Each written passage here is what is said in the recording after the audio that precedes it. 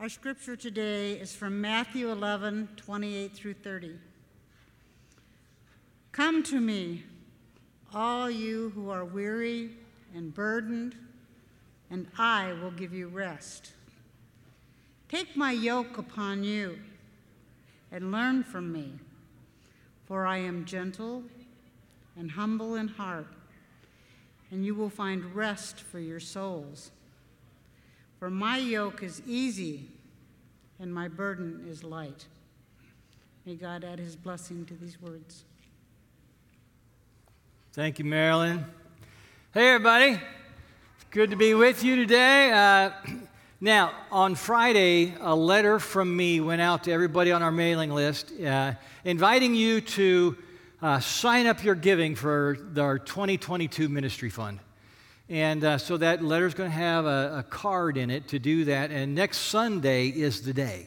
Okay, next Sunday's the day. I'm asking all of us to bring those, and we'll turn those in. If you can't be here next Sunday, you can mail it. You can bring it into the office. You could fill it out online, or you could bring it any Sunday this month. But it is really important that we hear from everybody by the last Sunday, November 28th, because our finance committee and church council is going to take all of that total and finalize plans for next year. And I just want you to know that your giving sign-up is going to have a direct impact on ministries and staffing for the coming year. And my goal is that we're going to surpass 200 giving sign-ups. We've done it before. And I just look out at you and I believe that I can count on you because I know that you love God and you love this church. So, in advance, thank you. Let's pray. Come, Holy Spirit, come.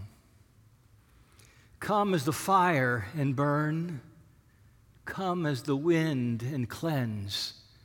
Come as the light and reveal. Show us our sin, turn us around, set us apart until we are wholly yours. Amen. If today is your first Sunday with us, either in person or online, let me fill you in just a little bit. This is the final Sunday of a 7-week series called Margin, Restoring Overloaded Lives. And you can go back and access past messages right on our website. And from what I've been hearing, this series has really been hitting home with a lot of you in a good way. You've been talking about it with each other. You see the need for margin in your life. Now, what is margin? Margin is having reserves. Margin is having that little extra bit of gas in your tank. And based on the book by medical doctor Richard Swenson that a lot of us have been reading, we've looked at 4 kinds of margin: emotional, physical, time, and financial.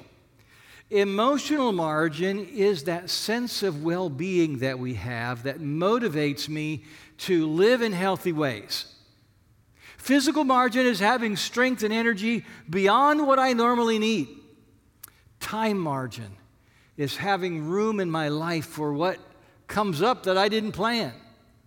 Financial margin is the money remaining after my normal necessary expenses are paid. And my goal for this series is that you will take one important step in one of these areas. That's all. Just one step in one of the areas. And don't be afraid to start small. There's a verse in the Old Testament, Zechariah 4:10, that says, "Do not despise these small beginnings, for the Lord rejoices to see the work begin." Isn't that a great verse? It's taken from the New Living Translation, which I appreciated here. Would you like to say it with me? Let's try it. Do not despise these small beginnings, for the Lord rejoices to see the work begin. And of course, I cannot tell you what step to take. This is your opportunity to listen to God. And I hope that on December 31st, the last day of the year, you're going to look back on 2021 and say that one of the most important things that happened and that you did was to take that one solid step toward rebuilding a little cushion, a little margin in your life. And from that small beginning, you can take more steps in 2022. And if we're going to expand our margin, then one of the things that we need to do, and you heard Leah talk about this, is we need to aim for a life of balance. And balance is not an easy thing to find. We know that, right? I mean, things happen and tip the scale, and life gets knocked out of balance. It's like trying to ride a bicycle while you're carrying a bowling ball. I mean, that's not going to be easy. In a minute, I'm going to give you an opportunity to huddle up with a groups of about 4, give or take. And here's the question I'd like you to run with. What sometimes tips the scale of my life so it gets out of balance? Now, as you huddle up, glance around to see if there's somebody around you who's alone and ask, hey, would you like to join us? And you don't have to join up if you don't want to. Feel free to say, no, thanks. If you do huddle up, though, you always have the option to just listen if you don't want to say anything. So, huddle up, introduce yourselves, share quickly because you only get 2 minutes, starting now.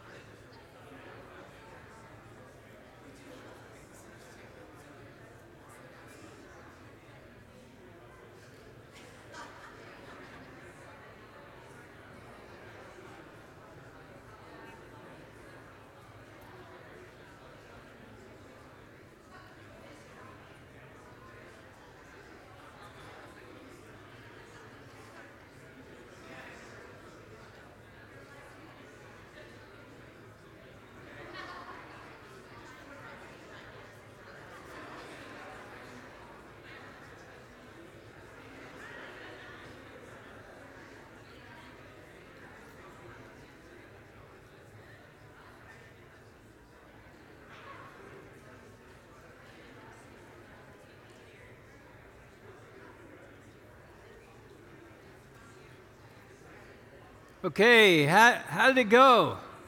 Did y'all think of something to share about maybe what knocks life out of balance? It happens to all of us.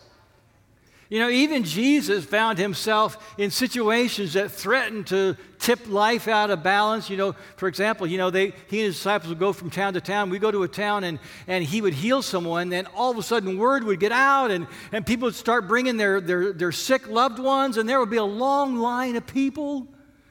I like this scene in the TV series The Chosen. It's been a long day for Jesus, and it was one of those where there was a long line of people to be healed. And all day long, and now it's dark, and finally the last one has gone home, and he makes his way back to the campsite where his disciples are waiting. And of course, Jesus could, if he wanted to, just, hey, I'm going to relax with my buds, sit around the campfire half the night, but he is exhausted. And in the TV show, you can see it on his face. You can kind of read it in his body language. And so he just says good night. And he goes to bed. And I think Jesus had a way of trying to keep that balance of work and rest, which is really important if you want to stay both emotionally and physically healthy.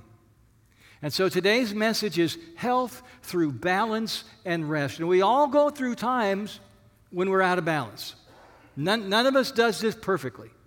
I mean, you're getting chemo. Your life's going to be out of balance for a while. Your company says, Cam, I need you in Mongolia for 6 weeks. Whoa, I wasn't seeing that coming.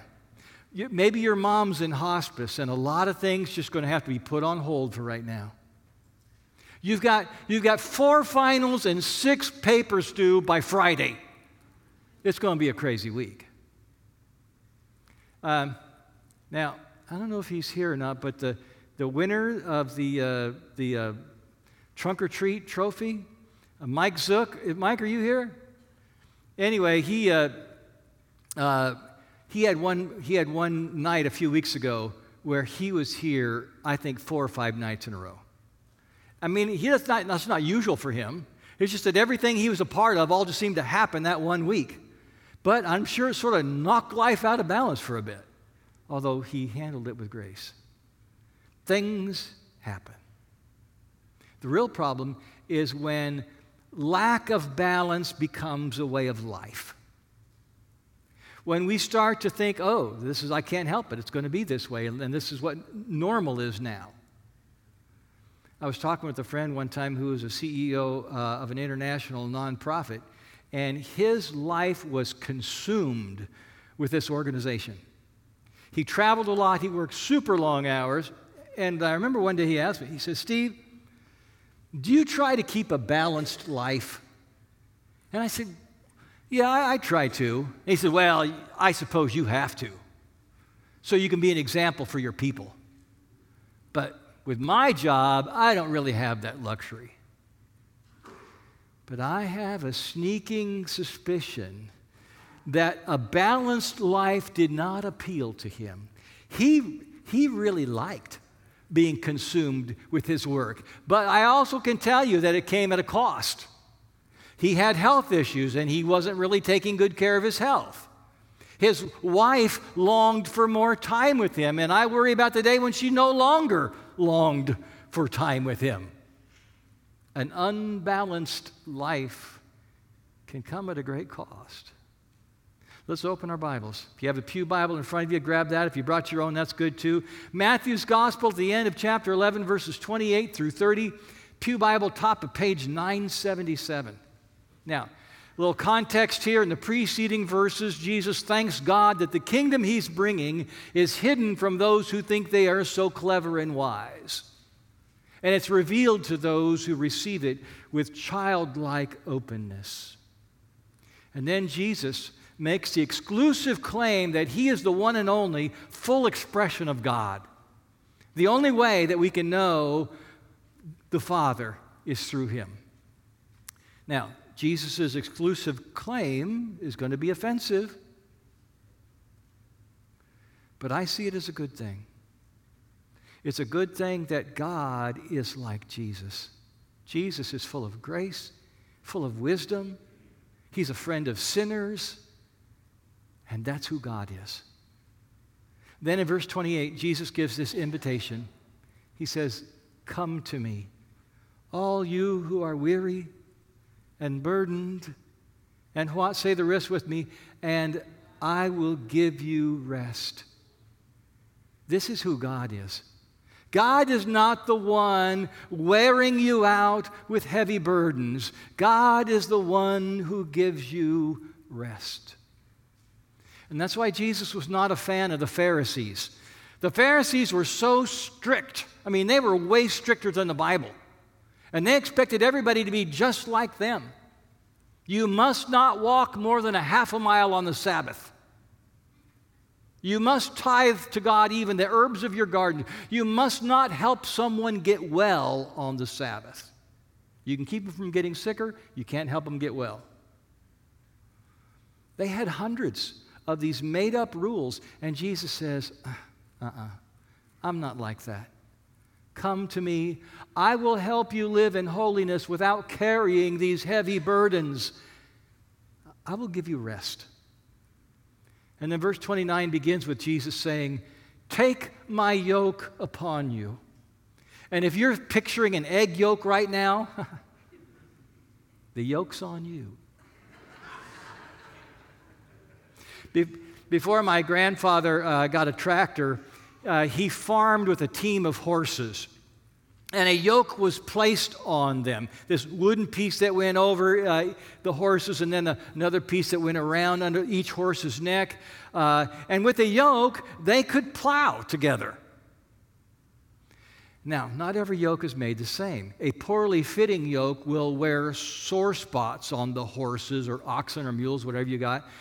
But a good yoke was custom fitted for each animal, so the pressure would be evenly distributed. That way, when they pull, it's not painful. And I think Jesus is saying that when you follow, he says, when you follow me, your life will be better. Any other yoke that you wear is going to wear you down. It's going to create pressure points of pain. I remember one of our former staff members one time saying that when he gave his life to Jesus, he said, life became so much easier. He said, living against God's will, now that is hard. That is a hard life. Created a lot of hardship for himself. He says, life in Jesus is so much better. And then Jesus says, take my yoke upon you. He's saying, put on life my way. He said, I'm going to teach you. We're going to learn this together. The rest of verse 29 says, learn from me, because I'm gentle and humble in heart, and you will find rest for your souls. Let me tell you about the yoke of Jesus. He's my master, but he's never arrogant, never mean. He's kind and gentle. He's also my good shepherd who makes sure that I have a nice place to rest, green pastures, you know. He restores my soul. Now, does Jesus demand a lot? Absolutely. He asks nothing less than my whole life. And I'm ready to suffer if that's what it means as his disciple. Take up my cross, lay down my life for him. Why? I do it gladly because he's been so kind to me, so forgiving, so generous, so patient and encouraging. Most yokes are made for a team of 2 draft animals. So if I take on Jesus' yoke, I believe that means that he's on the other side, pulling with me. Isn't that the kind of yoke you want? Knowing that he's right beside you and that he's even pulling a greater share of the weight.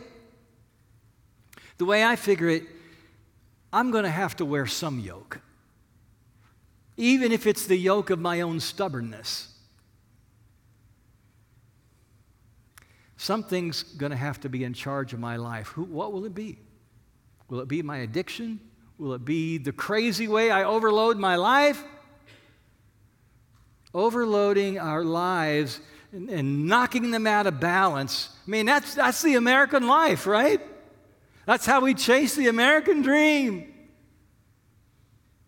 Someone once said, our problem is that we worship our work at our play, and play at our worship.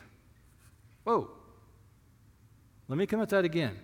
He said, our problem is that we worship our work at our play, and play at our worship. Seems to me that's a picture of a life out of balance. Wouldn't you rather wear the well-balanced yoke of Jesus? And then in verse 30, Jesus appeals to us one more time to accept his yoke. He says, for my yoke is easy and my burden is light.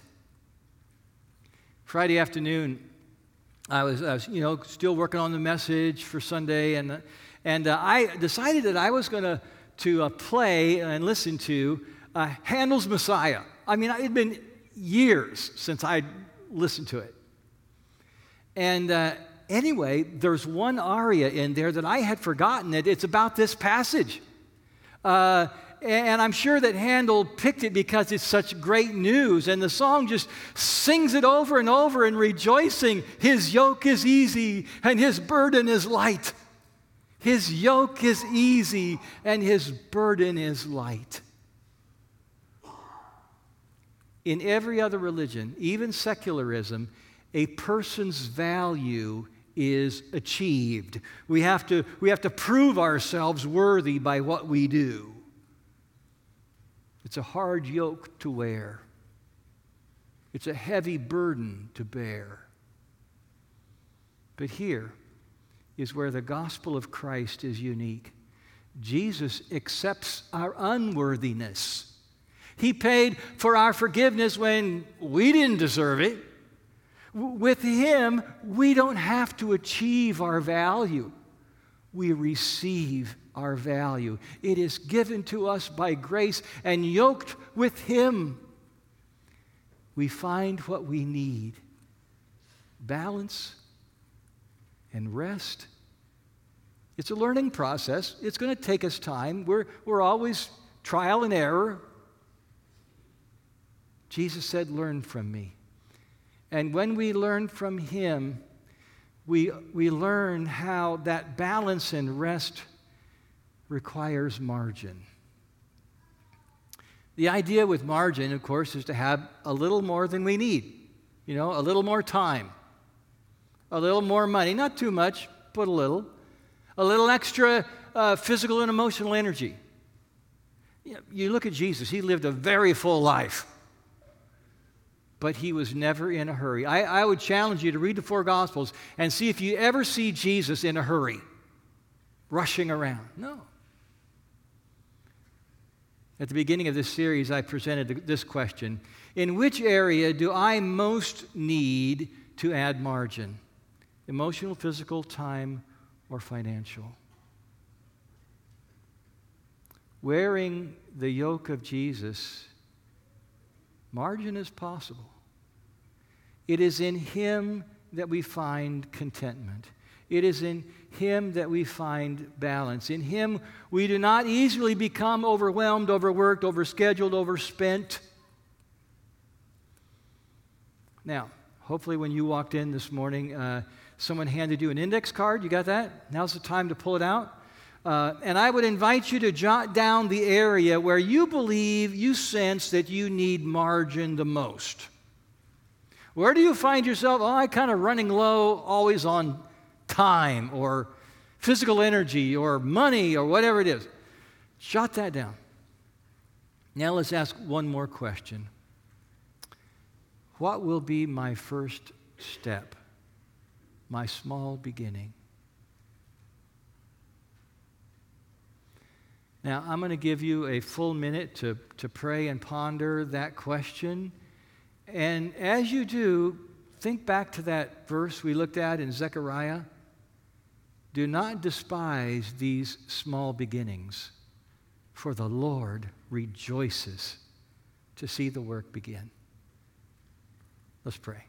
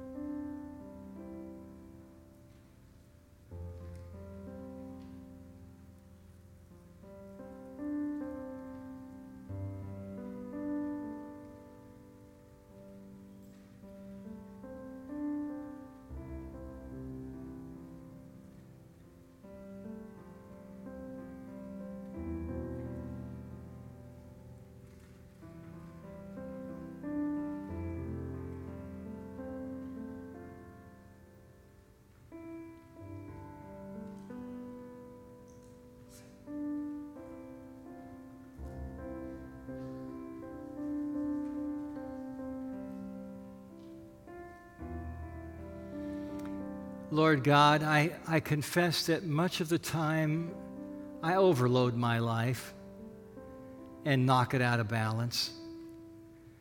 And it's a lot of times because I'm trying to impress people or so that they won't at least think less of me.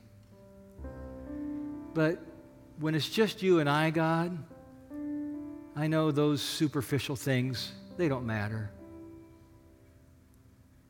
Jesus, thank you for showing me that God is like you. You are the full revelation of the Father. You are gentle and humble in heart. You lead me into a life of holiness with not carrying impossible burdens. And now, Lord Jesus, I give my life to you. I need you. Here I am. I'm all yours, Lord. Enter my life. Fill me with your presence. I take your yoke, trusting that you will always be right beside me.